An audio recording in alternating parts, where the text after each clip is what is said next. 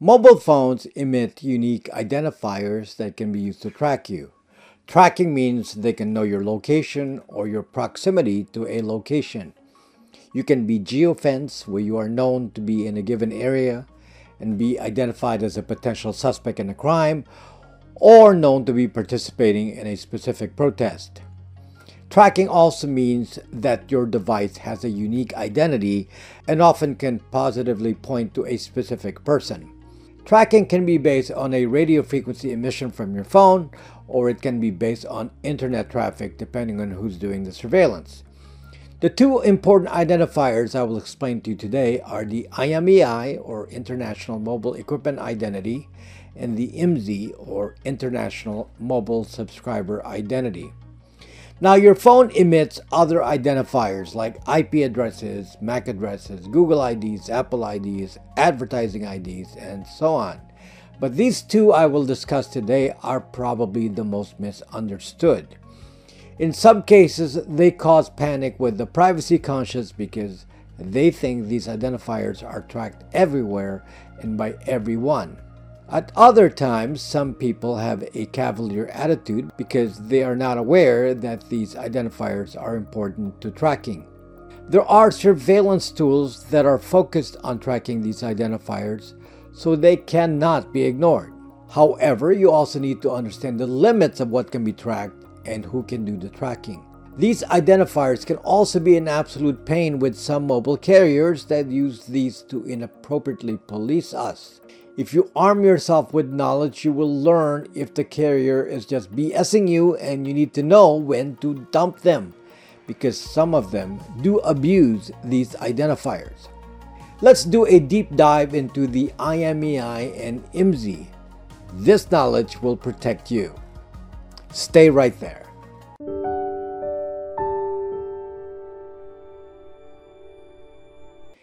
This is something I've talked about before, and is a rudimentary explanation of your complex device called a mobile phone. Your phone is made up of two independent computers, or CPUs. There's the part called the application processor, which is what you think is your complete phone. The application processor is what runs your operating system, meaning iOS or Android. But there's a second part to the phone, and it runs with its own operating system, and it is completely independent of the application processor. It is called the cell baseband modem, or more specifically, it is the modem processor. It not only is a separate computer, but it runs its own operating system called an RTOS, and it is not controlled at all by Apple or Google. In fact, they have minimal control of what the modem processor can do. And this is important to understand later when we evaluate the source of the privacy threat with these identifiers. So it should be fairly obvious now that the modem processor is tied to the cell service, and these two identifiers are specifically managed by the modem processor. Again, they are not under the control of Apple and Google. There are only two manufacturers of baseband modems, or modem chips, and they are Qualcomm, which is the maker of modem processors for US phones and all iPhones. And there is MediaTek, which is used in phones sold in the rest of the world. MediaTek is in Taiwan, and Qualcomm is in the USA. Each phone is given an IMEI by the modem processor. Again, this is the International Mobile Equipment Identity. So to be clear, the IMEI is the hardware identifier. The structure of an IMEI is predefined. The first portion of it is the equipment supplier, and then the model code, and the tail end portion of the code is the unique identity. Back in the day, the IMEI was relied on aggressively by phone carriers. There's a registry of IMEIs that is used to record stolen phones. The IMEI is stored in flash memory on the baseband modem, and it can be reflashed if you have the tool provided by either Qualcomm or MediaTek for that specific modem processor. The organization that manages the IMEI registry is GSMA. A manufacturer of a phone would typically register a block, typically of 1 million reserved IMEIs. They would then pay GSMA for this block of unique numbers. There are two problems with this. First, many Chinese phone manufacturers don't want to pay GSMA for IMEIs. Phone makers that don't make large batches of phones don't see the economic benefit to paying GSMA. And the reality is that there is no law that mandates that IMEIs be unique. This is completely voluntary. So what happens is that non-mainstream models of phones typically do not have registered IMEIs. The second problem is that the IMEI registry for stolen phones is useless. The registry is by country only. So if someone maintained a registry of stolen iPhones in the USA, all that the stealer has to do is to sell the phones abroad. The phones will work fine in a different country. Because of this, US carriers do not maintain or use the IMEI registry actively nowadays. People still report phones as stolen and they still occasionally use this, but it is rare. The manufacturer of the phone can modify the IMEI of the phone. For example, our Brax 2 phones did not come with registered IMEIs, but you had a tool we provided that allowed you to change the IMEI anytime you wanted. This was pretty cool and allowed a lot of control, and this had significant privacy benefits. A few countries have laws against modifying an IMEI if you're not the manufacturer, like the UK, but it is a restriction in very few countries. And is kind of pointless. However, the surveillance state of the UK needs to track everything. There is no law on IMEI in the US. Now, who can see the IMEI? This is important to note. When you connect to the cell network, your IMEI is always announced. It is not part of the radio emission to establish a connection, but it is part of the data sent to the carrier after the subscription is validated. So this has to be clear. The carrier can always see the IMEI. What they do with it is the important question. 2 years ago, they didn't do much with it other than sometimes cross-checking against the IMEI registry for stolen phones. And this is a batch process and it is not done in real time. But recently, US carriers have used the IMEI to block phone models. Specifically, carriers block phone models that use 3G. This is because there is no 3G in the US anymore. All phone services have been migrated to LTE or 5G. Remember, I mentioned that the IMEI is a two-part code. The first part is the phone model, and the second part is the unique identity. Most US carriers only pay attention to the phone model. They ignore the rest. In many countries that still have 3G, like the EU, there's no actual check performed using the IMEI at all. There are some carriers that actually check the unique identity part, and this I consider as surveillance-focused carriers. I would avoid them like the plague if you are privacy-focused. The two carriers that are stupidly tracking the full IMEI are Ting and Cricket. Dump them. They are the only ones doing it. For most other carriers, if your phone model portion of the IMEI is allowed on their network, no further checking of the IMEI is done other than to occasionally scan the stolen phone registry. In my experience, this scan is done no more than once a week for most carriers. Aside from carriers seeing and using the IMEI to identify your device, there are other threats to this identifier. The fear is because it is unique. It is like stamping a serial number to your wrist, and this is where Google and Apple come in. The manufacturers of the OS, meaning Apple and Google, can query the baseband modem's IMEI. What they do with that is a subject of concern. It's basically a unique serial number, so it makes the user of the phone unique. You can attempt to hide yourself with a different username for your Google ID or Apple ID. But Google and Apple can detect that it is the same phone. Why is this important to know? Because some of you want to hide from Google and Apple, and I'm here to tell you that it is impossible with a standard phone, or what I call a normie phone. There is a way around this, though, if you have a specialized phone called a de-Google phone. The Google phones don't have Google native code with permissions to retrieve the IMEI and pass it to some app. Because of this, by design, the Google phones do not reveal the IMEI to Google. Thus, it is impossible for Google to determine the IMEI. So in summary, these are the important takeaways. Number one, IMEIs are always visible to the carrier after a connection to the cell network.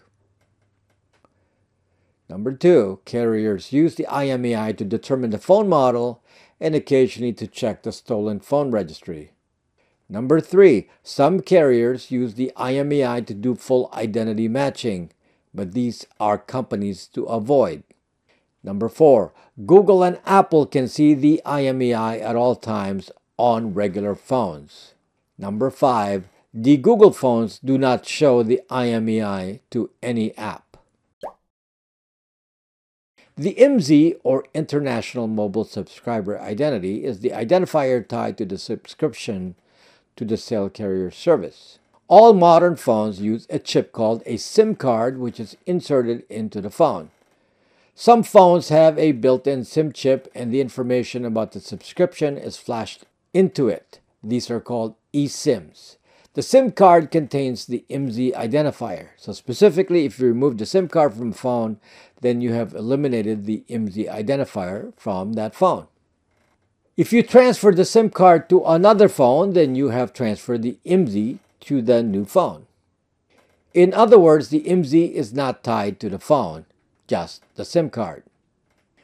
The problem with the IMSI that you need to understand is that it is broadcasted by your phones constantly.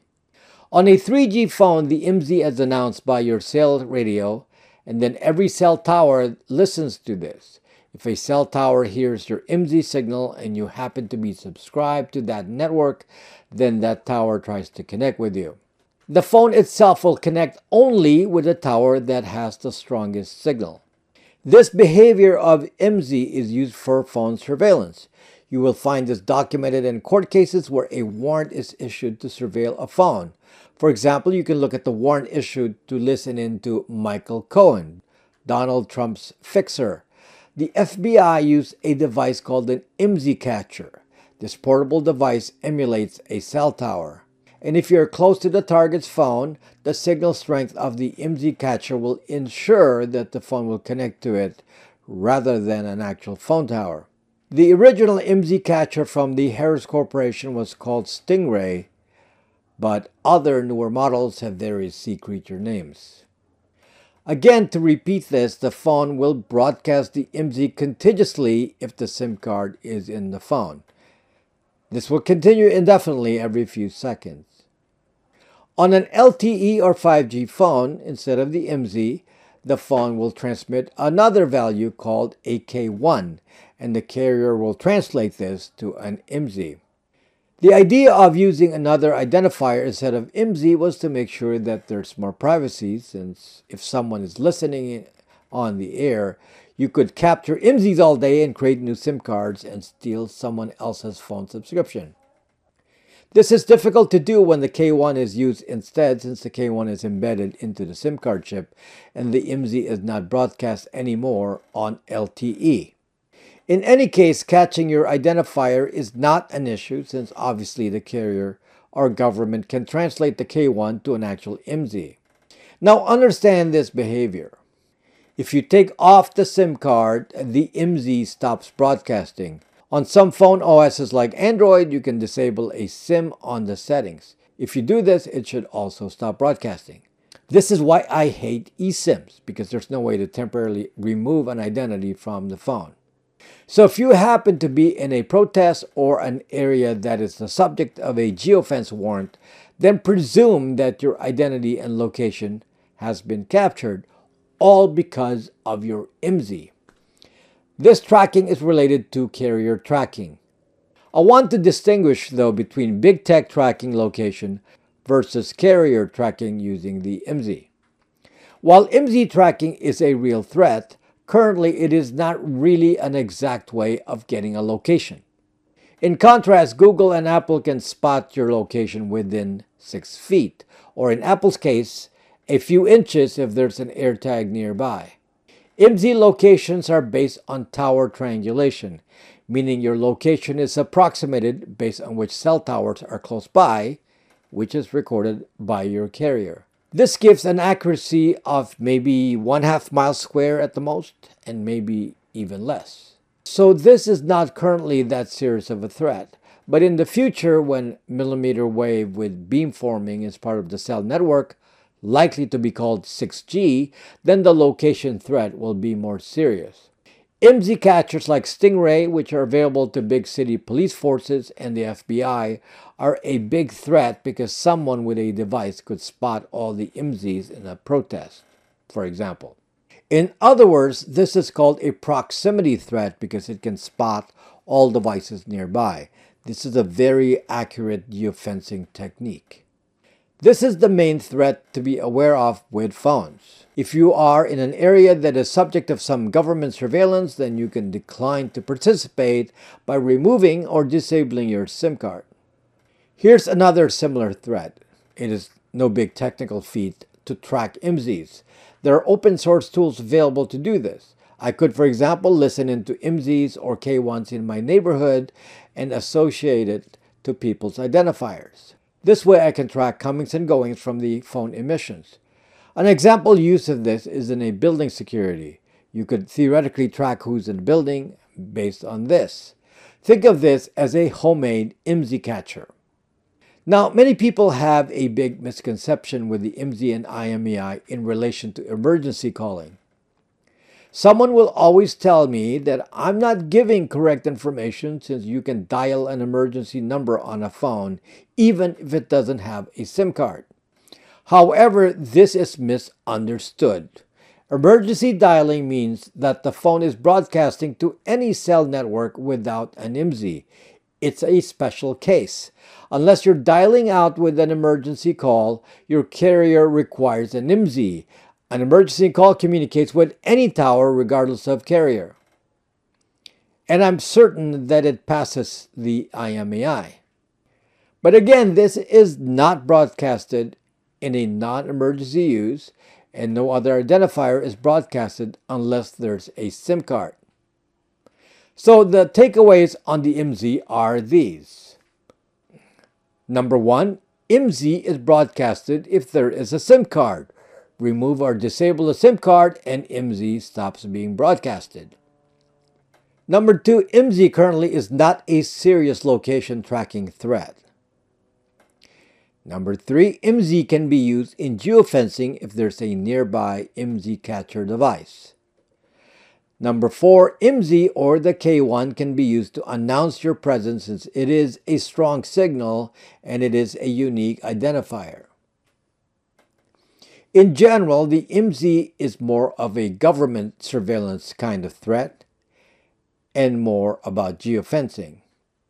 If you're aware of the context of your surroundings, you could respond to this by understanding when you should disable your SIM card or turn off your phone, and that eliminates the threat. In any other context, unless you're under active government surveillance, then this is something that doesn't need to concern the average person.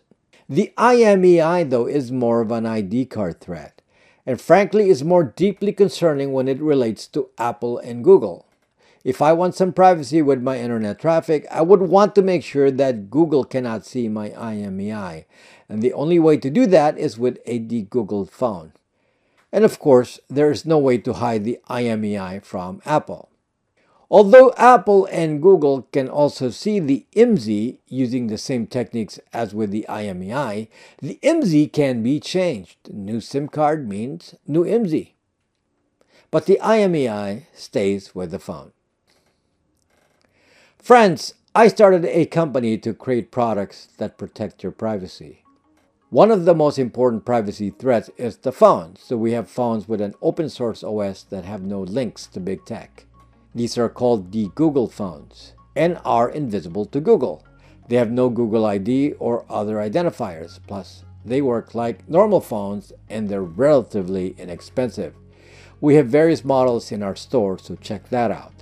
We have a VPN service, Bytes VPN, which does not log you. It has no traffic limits, it doesn't scream that you're on a VPN, and it has worldwide coverage. We have Braxmail, which eliminates the metadata from your emails. This means no IP addresses and traces on your email that show where it came from. We give you 7 domains and unlimited aliases so you can partition your activities. We also offer webmail access from a browser. All these products are on the store on my app, Braxme. Sign up on there. You will not be asked to give any personal information to sign up. Thank you for watching, and see you again soon.